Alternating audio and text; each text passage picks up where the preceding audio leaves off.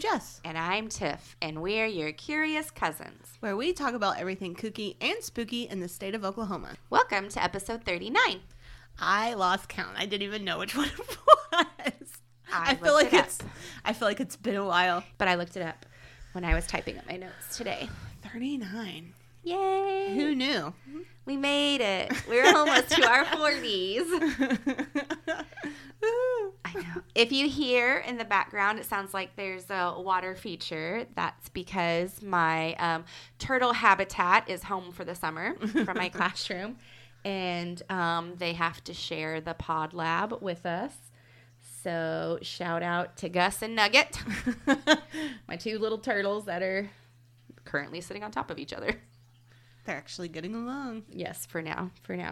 So please excuse the sound quality that is happening. No, we are not by a babbling brook, but the habitat makes you think we are. We're trying to get distracted by that. We might have to put a curtain around them. I know, right? How are you? I'm good. Good. Just got back from Houston last week. Yeah, I did. Yes. Saying goodbye to some of our favorite listeners, even though they'll be listeners internationally now. Yeah. So as if you guys didn't know, my brother's moving. His family's moving to the Netherlands. Yes. So, yes. Bittersweet. It is. But maybe they could provide a little Oklahoma history. Yeah. There. And, we'll go visit, of course. Yes, it'll be so much fun. I'm excited to think about it. Yeah. So, how are you? Good. We were supposed to record yesterday, but I went to the optometrist. Yes. And they did all sorts of testing on my eyes because apparently I am old now. Oh, man. And I'm scared to go. I have always prided myself with my stellar perfect eye vision. Uh-huh. And, of course, the older I get, the less and less sharp it becomes. And yesterday, I went through all the regular tests, feeling good. Of course, I can't read the very smallest line far away anymore. I got to read the second line now, the second smallest. And come to find out that there's a possibility I have early onset cataracts. Oh, man. I didn't know people my age could get that. But they believe it's due to nasal spray usage because I have wonderful Oklahoma allergies. Uh-huh. Obviously, I have to cease using nasal spray, and we'll just kind of monitor it because it's not really impeding my sight at all. Obviously, cataracts can be removed, but I never, ever thought in a million years I'd ever be having eyesight surgery or eye surgery. Mm-hmm. So, yeah. But I'm good. It's still scary. Yeah, and I'm having to wear glasses more than I have ever worn in my life, which kind of does not make me happy. But because it's really weird to go from being able to see to not being able to see. I can't relate. And I know that's Chris was just like, and I've had glasses since I was 8 years old. I know. Well, and my friend Gwen was like, you can read that bottom line. I'm like, yeah, I can. And she goes, I've never in my life been able to read the bottom line. And I was like, oh. I go, well, I've never in my life not been able to read it. It's really disconcerting. But so, yeah. Age. It's great. Yeah. Love it. I know. Other than that, I don't know that we really have any news. Oh, you know what we need to talk about? Yeah, I do. Our True Crime Fest. I know, our True Crime Fest. We've had people wanting to hear about it. We hope that you guys enjoyed our episode last week with the sirens. I don't know what that was. Raven, she put it on. We got to talk to Raven about some Oklahoma witchcraft. Yes. And if you are really, if that stuff really interests you, we encourage you to go over to the Sirens Network and continue on, because that was just really kind of part one or part two. I can't remember. That was the first segment. Or supposed to be one of the first segments of it. So you guys go and check that out. And we did another collab with her a few weeks ago now. And so we'll have another episode coming out with them soon. Yeah, I'm not sure when. I don't remember either. So keep looking for that. We really appreciate everything that Raven and Mandy have done for us. Yes, we love them. We love them both so much. And yeah, the True Crime Fest. Yeah. I had so much fun. How about you? I did. We met a lot of great people. We did meet a lot of neat people. Yes. And shout out to Murder and Mimosas because they said we looked cute in our t-shirts. And she was so kind. She was very kind. I mean, everybody we met really was really kind and supportive, and like we're so interested in what we funny, do. once they heard we were an Oklahoma podcast, they were like, oh, we should talk to you. I know, they all. So we made some really great connections. We met 2 great authors. One based here in Tulsa, like she lives here in Tulsa, and so we're totally going to need to be getting her on the show, talking about the murder of her cousin. Yeah. And it was so cool. And then the other author who wrote about the Arkansas hitchhiker killer. Which I didn't even know I was didn't a either. thing. But you know, there's speculation that he did kill into Oklahoma as that's well. true. So a lot of great things. And then we got to meet just some other cool podcasts, and we got to listen to a couple podcasts present. And it was just a great experience for us, just kind of getting our name out there, I feel like, and putting a face to us and putting a face to the other podcasts that we like to listen to. That's true. I look forward to potentially getting something like that in Oklahoma started. Oh, yeah. I think in Oklahoma that would just be, not that it wasn't beneficial for us in Arkansas, but at least in Oklahoma we can relate a little more. Right. To, and I wonder if anybody... I don't know if that's the right I think so. I get what you're saying, something that I picked up while we were there is there is an Arkansas podcasting network. Yes. And I don't know that there's one in Oklahoma yet. Yeah, I don't know. But I did notice that there are several Facebook pages that are devoted to that, and we have started to become members of those.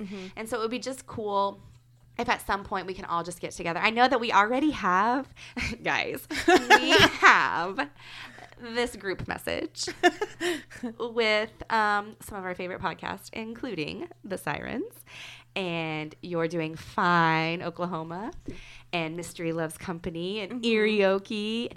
I mean, we have our own group name, too. We're called the Starlings.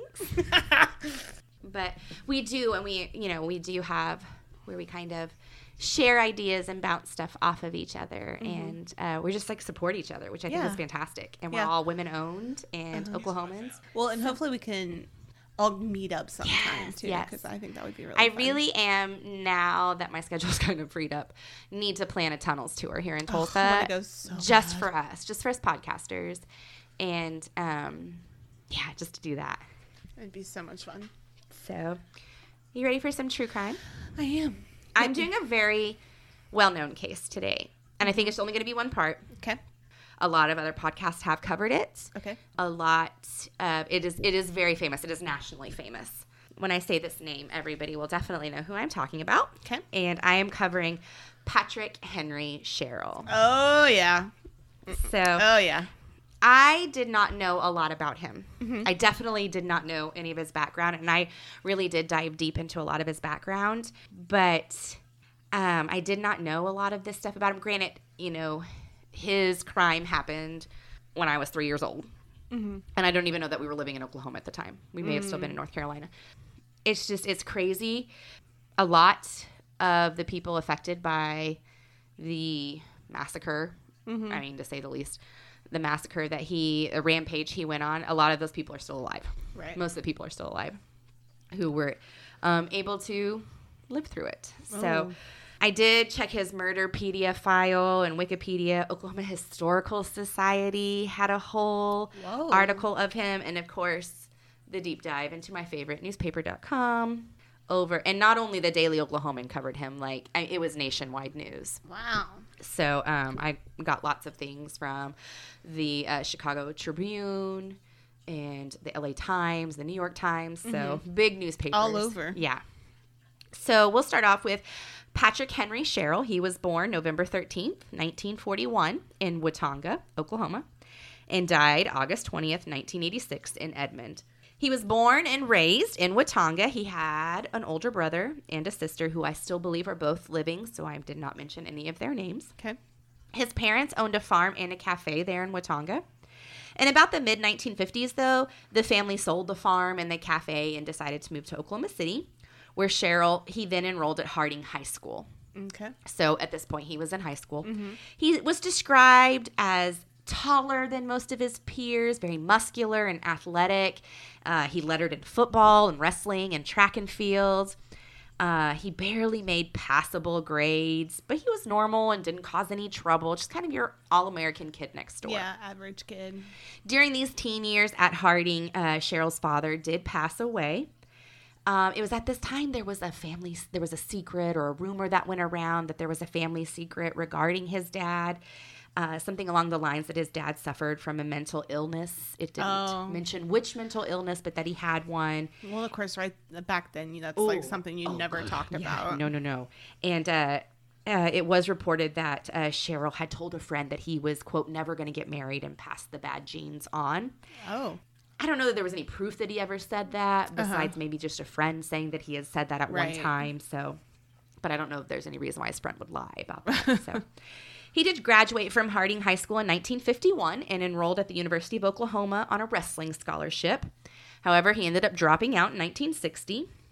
And for a period of 4 years, there wasn't really anything going on with him. And in 1964, he enlisted in the United States Marine Corps. He qualified as an expert with an M14 rifle. This is kind of the first time that we see little blimps on the radar of Sherrill kind of resisting people with authority. So keep that in mind this whole time. He did tell people that he had spent time in Vietnam. However, most of his tours were at Camp Lejeune in North Carolina.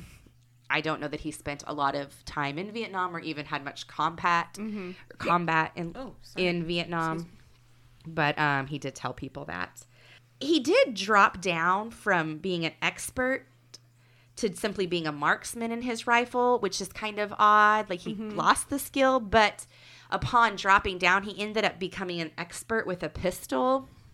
And I want to point out that his ability to fire a firearm, he was very lethal. He was very, very well trained. Right. Sherrill only seemed to earn badges or honors in the Marine Corps with firearms and some good behavior.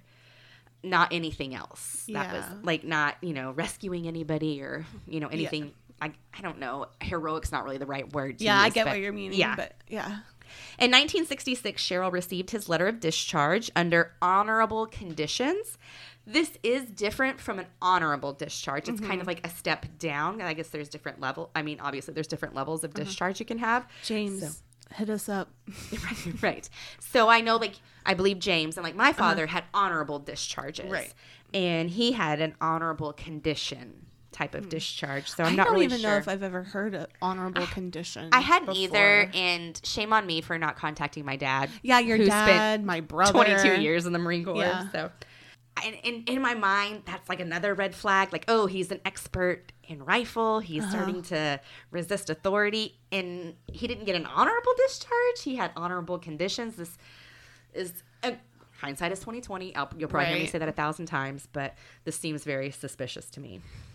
In 1967, Sherrill enrolled at Central State, which is now UCO. He seemed directionless, though. He couldn't decide on a major. He dropped out of many classes, and the classes that he was able to complete, grades were kind of passable. Mediocre. Yeah.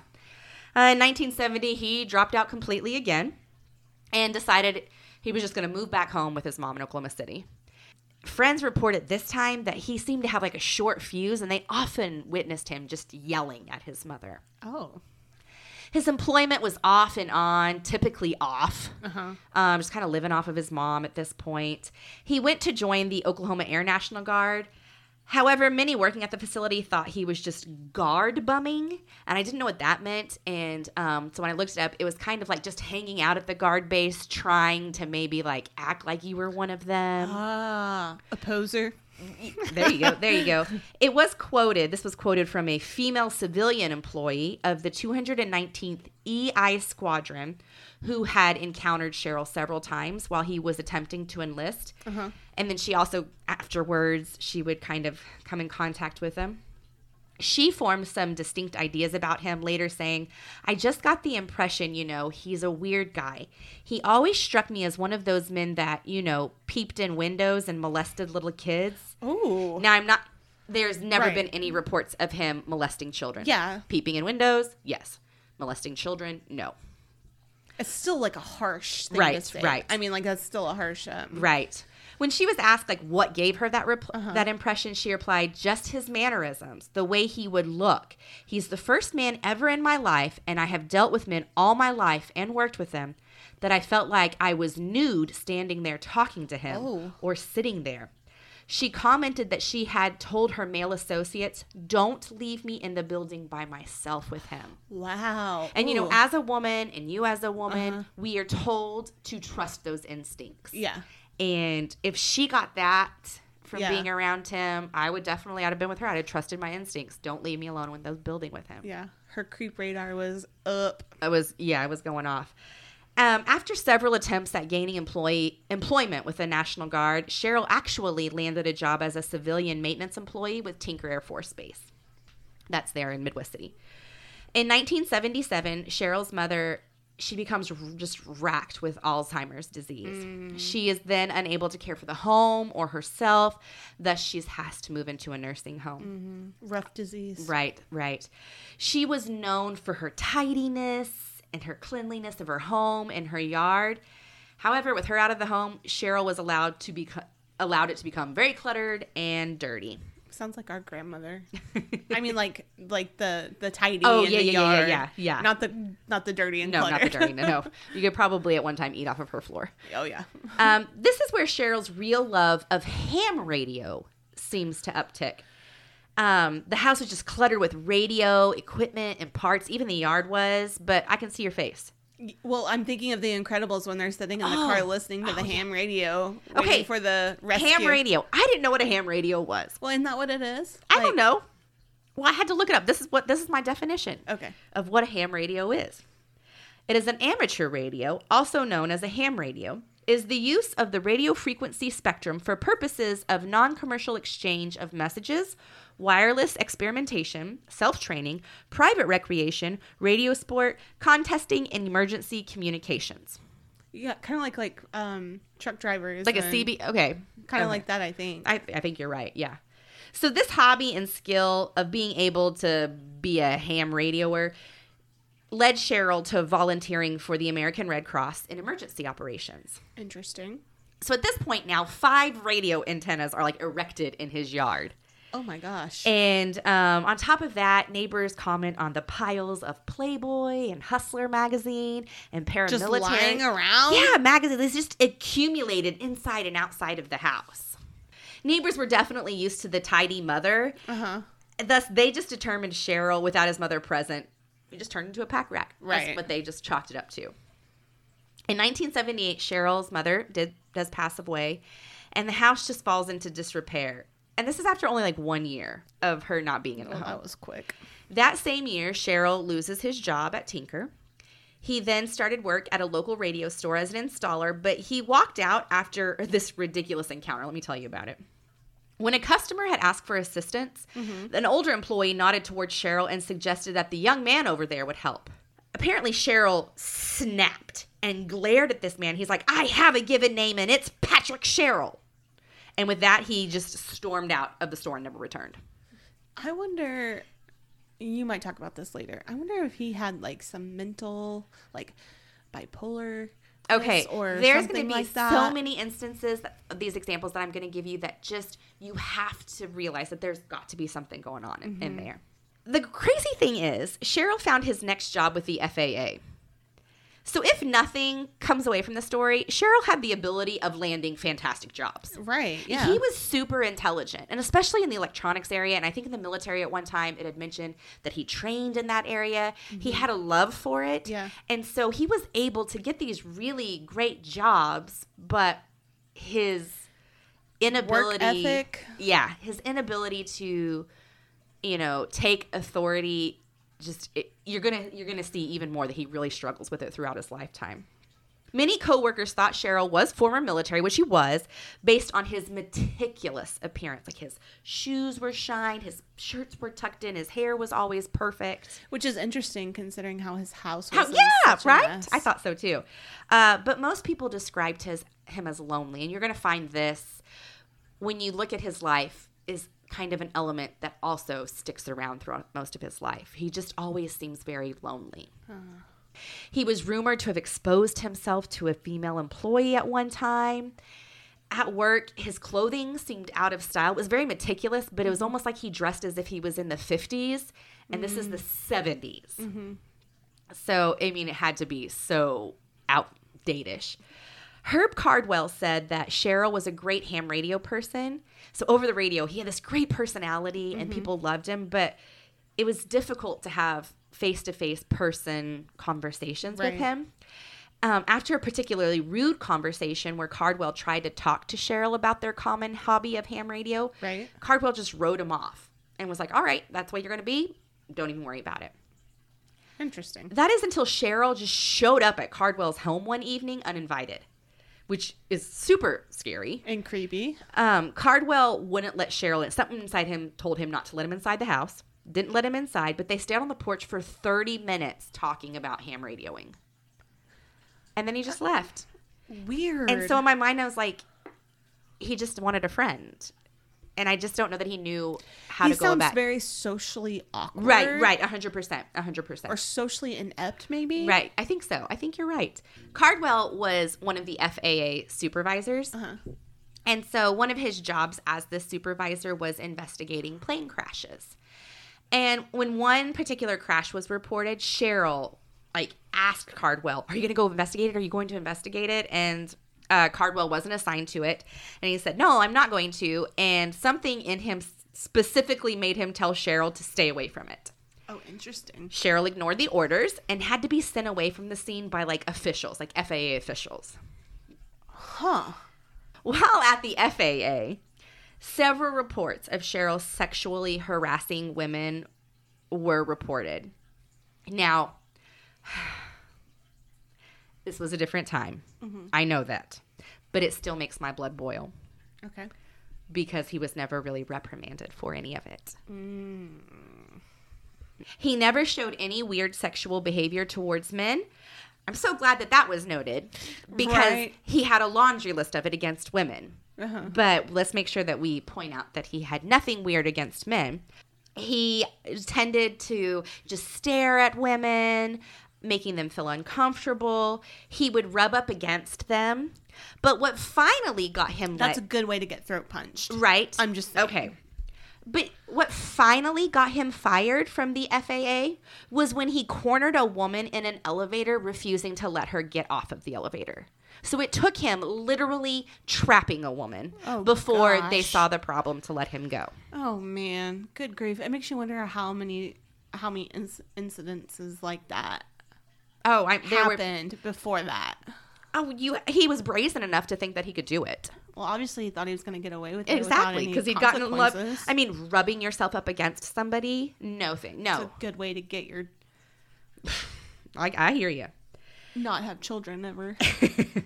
In August of 1982, Sherrill joins the United States Air Force. This seemed to give Sherrill a sense of identity, filled his idle time up. I think when I looked at his case and I really dived into it, he was somebody that was struggling socially, that had no identity for himself and needed somewhere or something to belong to. So he chose the Marine Corps. He was discharged. He tried to get the Air National Guard. Then he gets into the Air Force. And then this next thing, he was a biking enthusiast. He barely drove a car everywhere. His preferred method of transportation was his bike. And so I think, you're talking about cycling. Like cycling, yeah. And I think how you said he was socially inept or awkward. I don't think he knew how to join people. I don't want to speculate, but... I have a question. Okay, you said his siblings were older. How much... Do you know how much older they were? I don't know how much older they were. Because it sounds like it doesn't sound like he was very close to them. No. I don't think that he was particularly close with him. In fact, in a lot of the reports that I said, they never mentioned the brother or sister. They would mention relatives would say this about him, relatives. And so it even went on to say that he was a good uncle. So I don't know if they got nieces and nephews to talk, but I think his brother and sister were probably quite a bit older maybe. And so, because a lot of his tendencies, it sounds like he was almost raised like an only child. Right. Well, and that's why I asked. Yeah. So it's hard. I don't know for sure. Yeah. I don't know for sure. Yeah, because it sounds like he when you don't have, well, okay, sorry. This is interesting too, because you said in high school, like, he was in sports and he seemed very athletic, and so he had a purpose there, and he had a team. Yeah. And then, I don't know. Yeah. I'm sorry. I'm just trying to. No, he's a hard I guess I'm trying to psychoanalyze, which I shouldn't because I don't have a degree. He would informally join these biking tour groups, usually uninvited. There was this annual free will tour in which members would pedal across the entire state of Oklahoma. Sherrill just showed up one day without the necessary provisions or the required sleeping bag that you were supposed to have. One of the club officers provided him with a blanket. But at the overnight campsites, Sherrill would crawl under a trailer and use it as the shelter for him to sleep under. So it was just kind of like he wanted to be a part of this group, but it's like he didn't know how to be a part of the group, Yeah. At this time, he applied for the first time for a job at the United States Postal Service. He worked for a total of 89 days. Sherrill left after he was unable to qualify for the job. They had given him 90 days to demonstrate that he was capable and could pass other tests. He was unable to do that, and he left. In 1984, he became a stockroom clerk for the Oklahoma chapter of the American Cancer Society. His sister did help him get this. She was one of the directors there and was able to help him get this job. That lasted 8 months, but he left because he said he needed to make more money. At this time, Sherrill attended a training course to become a firearms instructor in the Air Force. He went to Lackland Air Force Base, which is near San Antonio, Texas. And according to an officer stationed there, the school is one of the finest available for instructor development courses in small arms training. So here he is training with guns again. Shaking his head in disbelief, the officer said he had observed Sherrill in the classroom and on the firing range and could not understand how he could have successfully completed it. So he thought there was something up with this guy. Interesting. Sherrill, he said, was non-productive in the classroom and would make a poor firearms instructor, seeming smart enough, but often acting slow. His demeanor, the officer had said, was such that people did not want to associate with him or help him. The rumors circulated that Sherrill was homosexual, but the officer saw nothing to substantiate it. In any case, he said he wouldn't want Sherrill to babysit any kids, which again is, it's so hindsight is 2020, right? But it's people's weird factors are going off. Yeah, well, and it's just so weird because it's like everything keeps contradicting itself about him, right? Like, oh, he's smart, but he's acting slow. Oh, well, he's, Right. And, remember, this is 1984. Right. It is a big, homosexuality is a big taboo. I mean, would literally get you killed, get you ostracized from society. And so there's that. But he never claimed to be homosexual. He never claimed to have any type of relationship like that or have any feelings that way. In fact, he has a laundry list of harassment against women. Right. But something weird was off with him. Socially weird. Maybe he was on the autism spectrum. Who knows? Yeah. But I think you're right. The way that he's portrayed and his personalities contradict each other constantly in differing reports, and it's almost like he knew how to act at times, and then at other times he let his real self show, and that one was the scary one or the creepy one, maybe. I don't know. It's just I don't know. Crazy to try and think it through. Yeah. So like I pointed out before, this was the 1980s. Also, I wanted to remind everyone from our episode over the abandoned hospitals, mental health funding at this time was on the decline. Right. And that it was extremely taboo, especially with men. We did not talk about our feelings. But there were so many signs pointing in that direction. And I know, like I just said, hindsight is 2020. It really is. And looking at it now through our lenses, it's so different. But sometimes it's appalling when you see all the signs. Yeah. And still, like, this tragedy still happened.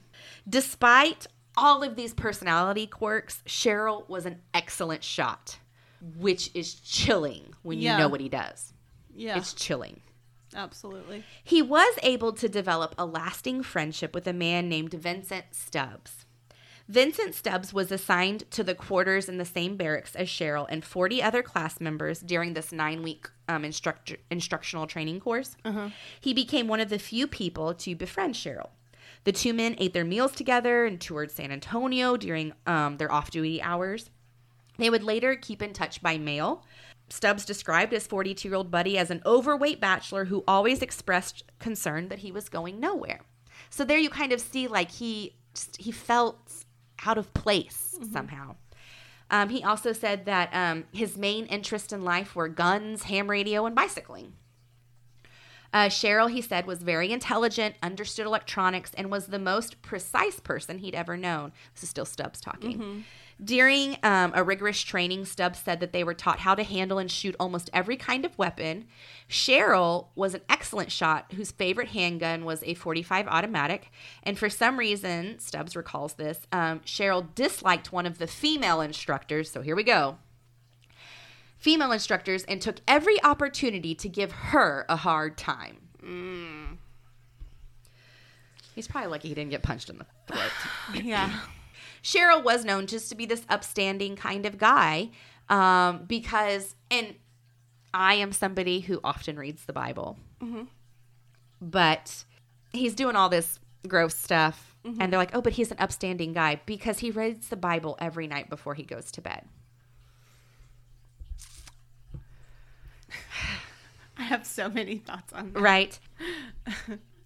I mean, back home, his neighbors were like, he's hard to get along with. They all thought he was just nosy. For like instance, one of his neighbors, she had some kids that were at her door trying to sell candy, and they were there at her entryway making, their pitch or whatever. And Sherrill, he just decides to walk himself up the street and ask what they were saying. This girl, this boss babe right here, looked at him and said, "None of your business." He comes back and says, "Do you know who I am?" And she goes, "Yes, I know who you are. Now get off my property and get away from my house." Sherrill, this woman, her name was Mrs. Eastman, she says that Sherrill just stared intently at her, but backed away into the street when she stepped off her porch and started walking in his direction. Oh. So she was gonna give him what I think every woman at this point in the podcast probably wanted to do. Right. And then many of the neighbors observed Sherrill often walking late at night down the street, pacing, muttering, staring into houses that didn't have window coverings. Creepy. That's so creepy. He was often seen approaching the homes to get a better look at what was going on inside. There were several police complaints made, yet guess what? Nothing happened. Nothing happened. He was never arrested. It was reported that after, numerous run-ins with the police, Sherrill invested in a telescope to continue his peeping. But everyone said he was never violent, but he had a hard stare that frightened many. He wasn't violent, but he'd go creep in people's windows like a weirdo. Sherrill was a dog guy, which I'm going to later contradict this story, I'm sure, but he was a dog guy. He owned a pit bull that he kept mostly inside. One day, it escaped and attacked a small terrier. The terrier's owner struggled to get the dogs apart and ended up kicking Sherrill's pit bull. But this time, Sherrill witnessed the whole thing, wasn't trying to help separate the dogs. He witnessed the other owner kick his dog and just went into a rage, yelling and screaming at the other dog's owner. And again, I'm telling you right now, this is signs of him being unhinged at times. Something going on. Then another time in the neighborhood, there was this girl that he had really pined over in high school. They never dated, but she ended up moving back to Oklahoma City and moving onto his street. with her husband, with her family. What are the odds of that? Right, exactly. Right after she moved in, she started receiving these phone calls, and it was the obscene for the heavy breathing. I was going to ask, was there the heavy breathing? Yeah, the heavy breathing. Well, then after a few of those phone calls, he started to say, like, really inappropriate, obscene things. But guess what? She recognized his voice and literally said, again, here's another total boss babe here, Pat, stop calling. And he did. So when he's confronted with a strong woman, he does back down. Or these two instances he did, at least. The neighbors, to sum it up, they really thought Sherrill was just a nuisance. They thought he was an utter nuisance. Children called him Crazy Pat. And get this story. This is one of the stories that I don't know. You know, again, I'm looking at it through after the fact. So these kids would call him Crazy Pat because anytime that kids were grouped in the neighborhood, like, I mean, my own kids got their own bicycle gang in our neighborhood, you know? So their bicycle gang might be, like, stopped at a corner, you know, laughing, giggling, being kids or whatever. He would go berserk on them and start yelling at them or go to their parents and tell them that their kids are, like, laughing and pointing and making fun of him. He had this paranoia about him that everybody was out to get him. I wonder where that came from. I wonder if it was just really something that was like... came from. It just makes you wonder if, like, something had happened in his past, or... I feel like at one point they had mentioned, like, in high school he may have had, like, a little bit of a bullying incident that may have happened. But in most reports, I mean, they interviewed a lot of his teachers. Yeah. And they were all like, he was a good kid. Mm-hmm. And so it was just kind of... I wonder if part of it, too, is he's just so lonely. And he felt so awkward and outside that... he always just assumed that people were making fun of him because he couldn't develop a relationship appropriately. Yeah. Well, he seemed like he was ostracized. Yes. But, I mean, part of that seems like it was his doing. Right. As well. Right. But it just goes to show how important mental health is. Right. I think so. And maybe I don't want to blame anybody else for being unkind to him because, of course, they're not going to report on the people who were unkind to him. Mm-hmm. But I think it's also important to remind ourselves that we have to be kind. Right. Because you don't know what other people are going through. Right. But it's all about the golden rule. You treat people the way you want to be treated. And here he is, like, kids can't even be giggling or laughing in his vicinity or else he's going to, like, go berserk. I mean, how scary is that? I don't know. He's definitely a puzzle that will never be able to be pieced together. Right. In October of 1984, Sherrill's time with the United States Air Force comes to an end. Within days of this happening, he telephoned the woman. Remember when he was trying to get on with the Air National Guard and that one woman didn't want to be left alone with him, that lady? Right, yeah. He telephones her.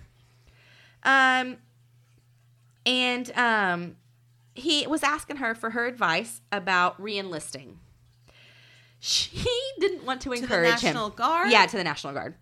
She didn't want to encourage him, but she did end up suggesting the appropriate officials that he could contact. Shortly after that, an officer approached her to solicit her opinion about accepting Sherrill. She answered, "You can do what you want to, but I wouldn't accept him. Do what you think is best."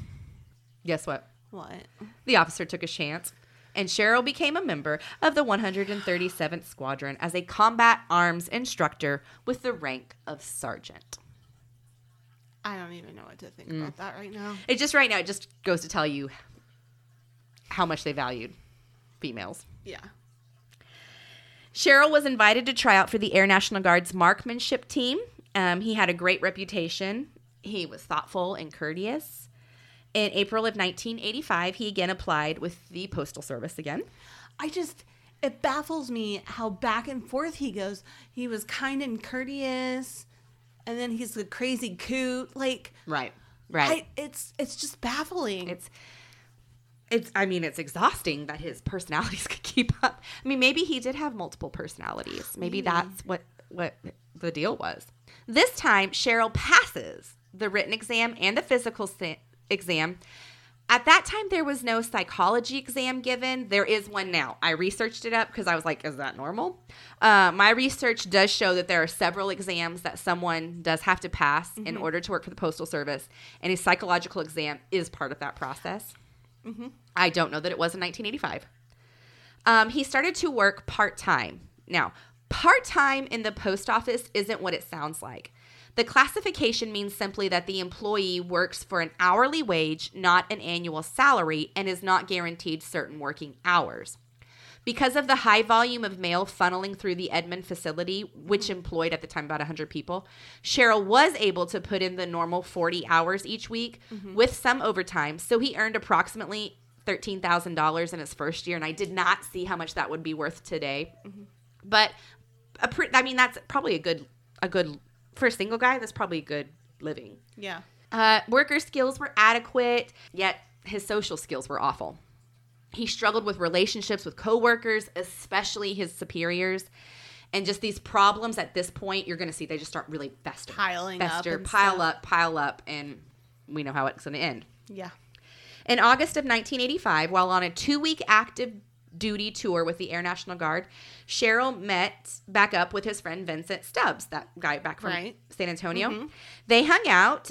Stubbs invited Sherrill to family dinners at his home, and Stubbs made this remark that Sherrill seemed super grateful, even stating that no one had ever done that for him before.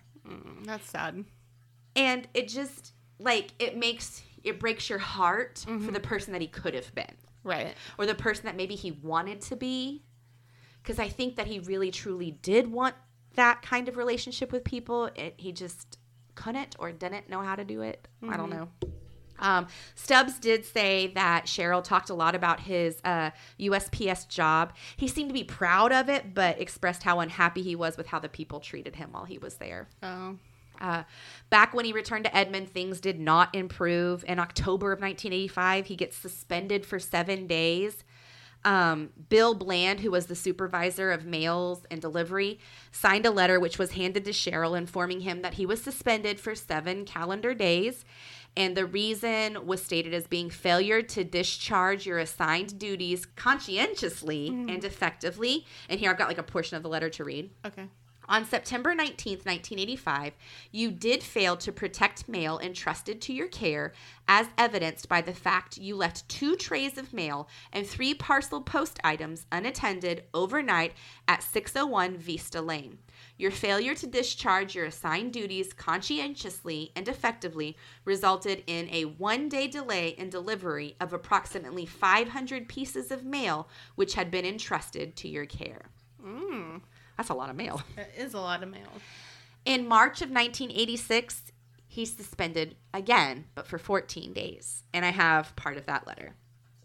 On March 31st, 1986, you acted in a very unprofessional manner by telling a customer that you did not need her help in finding the apartment mailboxes and did not care if the tenants received mail or not.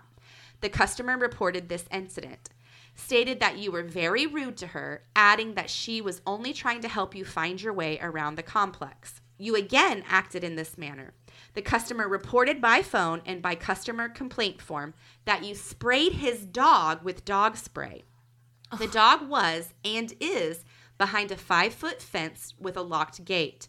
When questioned about the incident, you admitted that you have walked past him many times in the past and was fully aware of the dog's presence behind the fence. You also stated that you had just received a new can of dog spray and was not sure it would work, but decided to use it on this dog anyway. You also asked the customer, when questioned by him about the incident, if he wanted his mail delivered or not. This type of service seems consistent with your past performance, evidenced by a suspension given to you on October 2nd, 1985, and several discussions and a letter of warning. This type of behavior will not and cannot be tolerated. So let's go back to that dog spraying. Yeah. Mailmen that walk. Yeah. Like in the town that I live in, mailmen do not walk. Right. In the town that I grew up in, mailmen did not walk.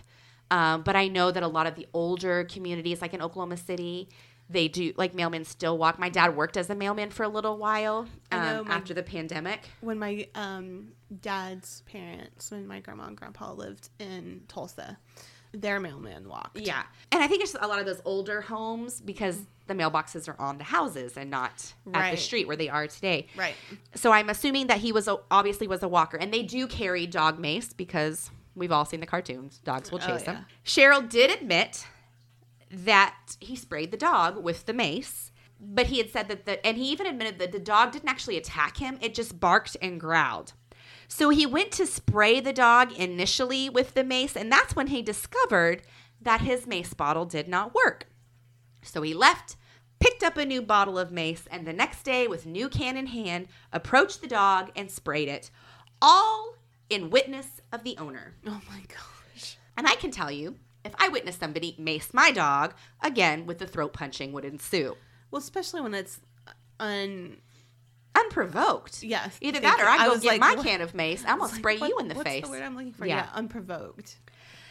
All right. At this point, Sherrill truly believed and even reported to several friends that the supervisors were looking at every single minor infraction just as a way to get rid of him. He claimed that he was being timed on his routes when others, specifically women, were not ever timed. I'm rolling my eyes so hard right now. To all it seemed, Sherrill never showed any serious mood swings or changes. They quoted him as being middle of the road when it came to moods, but many did admit that you never did really know what was going on in his head. Well, that's obvious. Do you really know what's going on in anyone's head? I mean, really, no. Many mail carriers would stop by and visit. Sorry, let me back up. This is one of those instances where you see a whole different side of him now. Mm-hmm. So here in Edmond, there was this nursing home. I don't know if it's still there, but it's called the Christian Nursing Home. And several of the mail carriers would stop by and they'd get a glass of lemonade or eat lunch with them and just visit with the residents and the staff there. Mm-hmm. Well, Sherrill was one of these that often did it. And the people there, they enjoyed his company. And so I think, again, he was lonely and he was able to forge that type of relationship with people. And so it just baffles me that there were others that he just wasn't able to do it. It's like people his own age or younger, he couldn't make that connection. Right. But like the older people, and I wonder if it has to do, it seems like he was with his mom for like, when, obviously she that makes sense. Had Alzheimer's and was in a nursing home, but I don't know. That's interesting. Yeah. I don't know. On April 5th of 1986, Sherrill checks out a Colt 45 service pistol from his Air National Guard unit. Now, this is common practice, especially if they were coming up for a marksman test. Mm-hmm. During this training, he agreed to and stated that he understood how to properly store and house the pistol at home. So I'm assuming that must include something like being locked up, away from kids, not out in the open, that kind of stuff. Mm-hmm. Only used for practice, that kind of stuff. Yeah. In July of 86, Sherrill is shipped to England for his 2-week duty training. He told many that he was being hassled by his supervisors at the post office for this. Sherrill asked for documents that proved where and why he was going to England. He said that the post office was demanding him, but his superiors and the National Guard assured him, we're going to take care of it. They can't do anything to you about this. Right. And being a child whose father was in the military and had to spend 2 weeks every summer, his work had to understand that. I mean, it's like jury duty. Exactly. Your work has to let you off for it. When my dad came back, my dad was in the Gulf War. When he came back, his work tried to not hire him back. And my dad's superior officers came in and were like, you don't have a choice. Yeah. So, I mean, I definitely could see where they could be kind of, but it's like, y'all work for the government, the same government. I was going to say, they work for the government, so I don't see that being a... And the post office tends to, to hire veterans. Yeah. Because they're already kind of in the system and understand the way things are. Right. So it's, I don't know. While in England, no one wanted to board with Sherrill. And it's one of those times where you're like, God, now I feel sorry for him again. This really disappointed him because he ended up getting assigned a single room on base. Aww. When everybody else they were assigned off base with roommates. Some of them even got to house with other people off base. And this really upset him a lot. But everybody was like, well, he seemed pleasant and he smiled a lot. And so that's really scary to me that he told people he felt one way, but then he acted a different way. Yeah. Ugh, it gives me chills. Yeah. When he returned to Oklahoma, Sherrill's relatives said that Sherrill was disappointed about his time in England. Quote, he expressed disappointment in the trip, calling it unsuccessful and placing blame on his commanding officer. He said the CO had them doing menial, trivial tasks and that he restricted their free time of sightseeing off base. Sherrill seemed to, at first, to enjoy his guard involvement, the relative said, especially his participation in the marksmanship team. In recent months, though, his interest appeared to diminish and he stopped talking about the team members and competition. More often, he spoke of his problems at the post office, focusing often on 2 supervisors who he thought were trying to get rid of him. He'd been criticized for misdelivered mail, but rationalized that it wasn't his fault that the mail hadn't been properly pre-sorted. Those letters indicate that wasn't true. Mm-hmm. According to the relative, Sherrill said that the only one of his customers complained about his deliveries, a woman in a mobile home park who was hostile toward him for unknown reasons. Maybe he maced her dog. I don't know. His boss, he complained, was going overboard in meting out disciplinary actions. Sherrill said he wanted to transfer to another job with the Postal Service, perhaps to the maintenance crew or something more technical than delivering mail. And oh, if only that would have happened. Did he put in for a transfer? It was never reported that he did. Yeah. So after this, Sherrill then checks out another pistol, a Remington 45 semi-automatic. He did this the weekend before he was set to practice with the marksmanship team. He even picked up the allotted 200 rounds that he was supposed to practice with. August 19th, 1986. One of the employees there at the post office glanced up from her work and could see through the glass panel of the supervisor's office that there was another kind of heat, not the kind that was outside because it was August in Oklahoma, was shooting up to dangerous levels. She was quoted as saying, quote, I saw one of our uniformed mail carriers, Pat Sherrill, with supervisors Rick Esser and Bill Bland. Although I could not hear, it was obvious that Pat Sherrill was being reprimanded. I could see the look on his face, which struck me as being very strange. Eerie, end quote. Ooh, that gave me chills. And this was happening by 1 p.m. The afternoon of the 19th. A third co-worker would recall a conversation she had with Sherrill a week earlier on August 12th. She was quoted as saying, quote, I was alone with Patrick in the break room. He was angry at management over some annual leave he had to account for. He said Bland didn't think he, Sherrill, was much to worry about, but he'd be sorry. I said we all know he, Pat, had been having trouble with management. He said, this is Sherrill, they'll be sorry and everyone would know. End quote. That's not ominous at all. Right. August 20th, 1986. 7 a.m.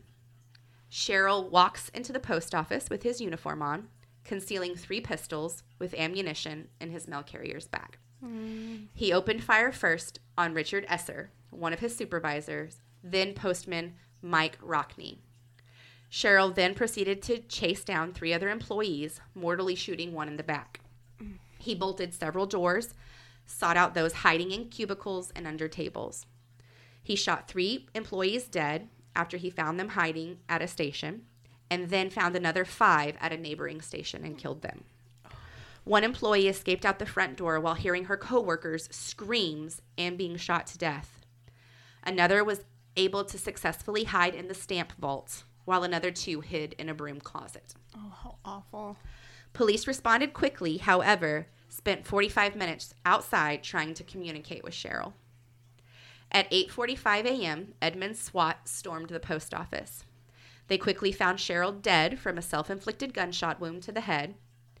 In the end, a total of 14 dead victims and 6 injured.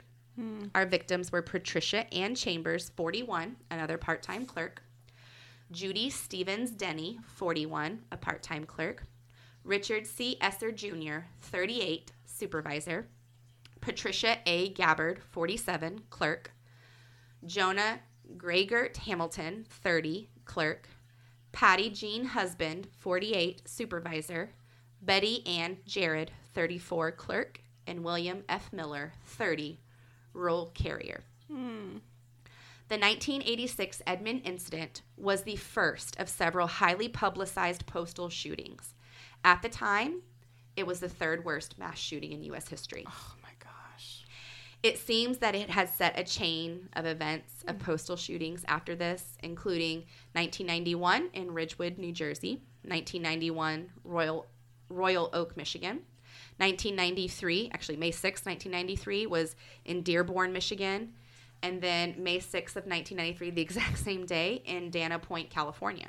Wow. 1995, Montclair, New Jersey. 1997, Milwaukee, Wisconsin. And 2006, Goleta, California. Oh, wow. This event is what coined the phrase going postal. Oh, my gosh. It is estimated that the total attack lasted between 15 and 20 minutes long. Many people, in fact, played dead to get him to overlook them. I don't blame him. Sherrill was 44 at the time of this.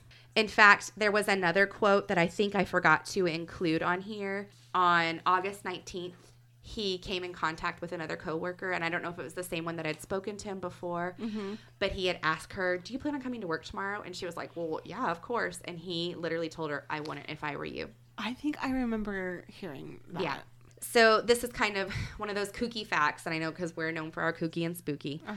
Before the rampage, Sherrill purchased cinnamon rolls at a nearby convenience store. He had cooked eggs that morning for breakfast. There was water along with those cinnamon rolls were found in his car, so it is speculated that he might not have considered, he may have not thought about unaliving himself, I guess we could say, or, shooting himself at the time. Like maybe he intended to leave and then decided that he wasn't going to get out of there. Now, we're looking at this through the lens of 2023. And when you see this on paper, that they tried to contact him for 45 minutes outside, how many of you were a bit outraged? It took 90 minutes for SWAT to enter the building after the first calls were made. Remember, as of 2023, that isn't acceptable to us. But I want everybody to remember there was no precedent at the time for this type of event. The police did what they knew to do and what at the time they thought was appropriate. Yes, that would not fly today. Yeah. Obviously. They were not used to it like we are today. And so I don't want anybody to think that the police were not doing their job. Yeah. They were doing the job that was the job of 1986. That wasn't the job that it is in 2023. In the end, many signs I think were there. Sherrill was first and foremost starved of human connection and friendship. I really think he was unhappy. He was angry at the life that he had been given. His family said he was a good uncle, though. Well, part of me kind of thinks, I don't think he would have been happy in any situation. I think you're right. But I don't know. So many people was like, oh, he never showed any violent tendencies. And I have to disagree with that. He had harassment against women. He showed that violent tendency towards children.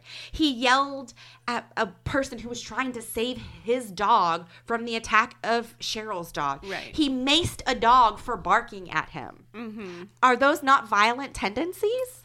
I feel like those are. I mean, they are to me.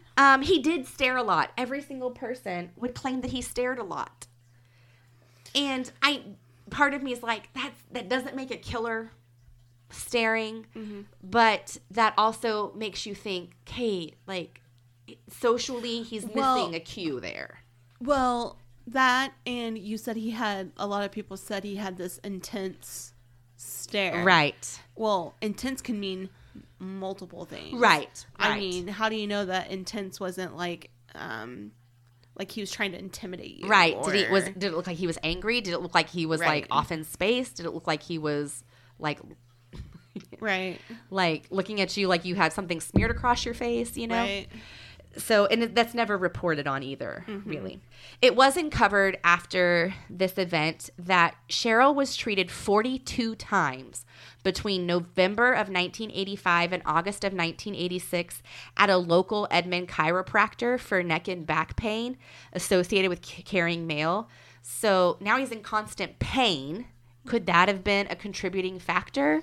Well, the thing though is if it sounded like he had an opportunity to put in for a transfer to the more maintenance. Right. And it sounded like he kind of wanted to, or he had the intention to. And if it was that bad, why wouldn't you? Right. Why wouldn't you talk to somebody about that? Right. Most people that he confided in all agreed that he constantly complained about his postal job. So to end, honestly, I here I am being an armchair psychiatrist. I'm not a doctor. Right. But I think that this is a classic case of some sort of undiagnosed mental illness. I think so too. And it's just so unfortunate that in that time, like throughout his whole life, it was just so considered taboo. It is just now starting to be one of those things where where people aren't ashamed of it. Right. Or not as much anyway. Right. You know what I mean? Yeah. And unfortunately, and I feel like so many things could have been avoided. Exactly. I see people today going, well, that's rich of you with everything we know in 2023 for you to diagnose him as having a mental illness. Well, if we don't learn, this is a classic case of what happens when they are undiagnosed. This is what could happen. Well, and there was rumor something ran in, his family history. Right. Exactly. So, I just want to say this too, that if you are suffering from mental health, please seek help. Guys, this is 2023. It's not anything to be embarrassed about or ashamed of. Everyone could use therapy at some point. All of us. Mm-hmm. I did include some stuff. The National Mental Health Hotline is 866-903-3787. The National Alliance of Mental Health Illness, their hotline is 800-950-6264. You can dial 988 in Oklahoma to talk to someone directly. And I think most states, if you are having an emergency mental health crisis, like you're going to harm yourself, you're going to harm someone else, you can dial that 988 and you can talk to someone instantly. Mm-hmm. You're not talking to a machine, you're talking to somebody. Like you may have one question, like what language do you speak? Yeah. And then, of course, there is the Oklahoma specific. It's the Mental Health Association of Oklahoma. You can contact them anytime. They do have time Monday through Friday from 8:30 to 5 p.m. You can if you're in the Tulsa area, you can contact them at 918-585-1213. If you're in the Oklahoma City area, you can contact them at 405-943-3700. If you're not in either one of those areas, just pick one and call them. Mm-hmm. Please. There's a form that you can also fill out at mhaok.org. They will send you stuff. They will have people reach out to you. I will attach all of this stuff in the show notes, but this is one of those classic cases that when we look back on it in our current time, we see that there was a man with mental health issues that did not get help, and he took the lives of 14 innocent people, 14 family members. Right. And which they are the victims. Their family is the victims. They're the ones that we need to focus on. But for their sake, we need to ensure that others that are having mental health crisis do not repeat this. Right. And so please, if you're having issues, please, please, please seek out help. Yeah. And let's not forget, it doesn't cost anything to be kind to people. No, of course. And you're right. You're right. You don't have to like them, but you can be nice. You can still be nice. Yes, exactly. Your creep factor could be going off. And I'm not saying you don't invite them in or give them a ride or if your creep factor is going off, they don't do that. But don't belittle them. Right. It's not anything to you to be nice to somebody. Yes, and exactly. You never know what your words can do to someone. Right. Because, they say sticks and stones can break my bones, but words will never hurt me. That's not true. That's not true. And words can be very hurtful. And so. And in the end, they could hurt the other person. They could hurt you. So you just have to be mindful of other people and their feelings and be considerate and. Exactly. You never know what. I'm sorry for the heavy episode. Well, I mean, it's a true crime one. True crime one, and I always bring it. So, and it's only a one-parter. Yeah. So that story, that was a pretty cut and dry case. Mm-hmm. So, but I think it's important that we remind ourselves. I was listening to other podcasts or looking around, and nobody's covered it in a while. Mm-hmm. So it's always good to remember the victims, because their anniversary is coming up of the ordeal, and we need to remember them and to remember why it is important for us to get our mental health issues taken care of, or those of our loved ones taken care of. And it doesn't cost you anything. Like you said, to be kind, it doesn't cost you anything to ask somebody if they're okay. Right. And it's okay to not be okay. Exactly. It's okay to not be okay. It's okay not to be okay. All right. For sure. And I know there's lots of online things that you can do. BetterHelp.com. You can go there and you don't even have to meet the people, and you don't even have to be face to face with them. Right. So there's so many avenues out there now. So just do it. Just do it. I'm knocking things over. So I hope the turtle terrarium didn't bother anybody. Too badly. It will be gone in August. So bear with us. When season 2 starts, it will no longer be going. We have decided that we will end season 1 in July. We're going to take off the month of August. Yes. And then come back at you for season 2 in September. But guess what? You get us all summer. Yeah. Well, there's a lot of things going on in August, and you'll be starting back with school. And so it's just kind of, I think we just kind of need that break a little bit. Yeah. Yeah. It's always nice to take a week off to just regroup ourselves. Yeah. And of course it was late because, I got my eyes checked, and they were all messed up yesterday. Yeah. There's been a lot going on recently. So. But I've missed you. I've missed you too. And I've missed talking with our fans. Yeah. So sure. We've got some fun stuff planned though too. Yeah. Oh, maybe we should tell them where they can find us. If you are on Facebook, you can find us at Curious Cousins OK Podcast. If you're on Instagram, you can find us at Curious Cousins OK. On Twitter, at Curious Cousins OK, and Cousins is spelled CUZN. You can also reach us on Gmail at curiouscousinsok@gmail.com. Send us an email. Any thoughts or concerns or listener ideas or show ideas or tales, or if you just want to say hi, email us. We'll email you back, I promise. We are also located on all major podcasting streaming services such as Apple, Spotify, Stitcher, iHeartRadio, and Amazon. Please rate and review and follow us if you'd be so kind. If you really want to support us, you can join our Patreon at Curious Cousins OK. We also have subscriptions available on both Apple and Amazon, and they will give you ad-free content and additional content too as it starts to come out, because it's summertime and we're going to start really amping up our additional content. Yeah, we've got plans. Yes. So Jess, tell them what to keep it. Keep it kooky and spooky. Bye.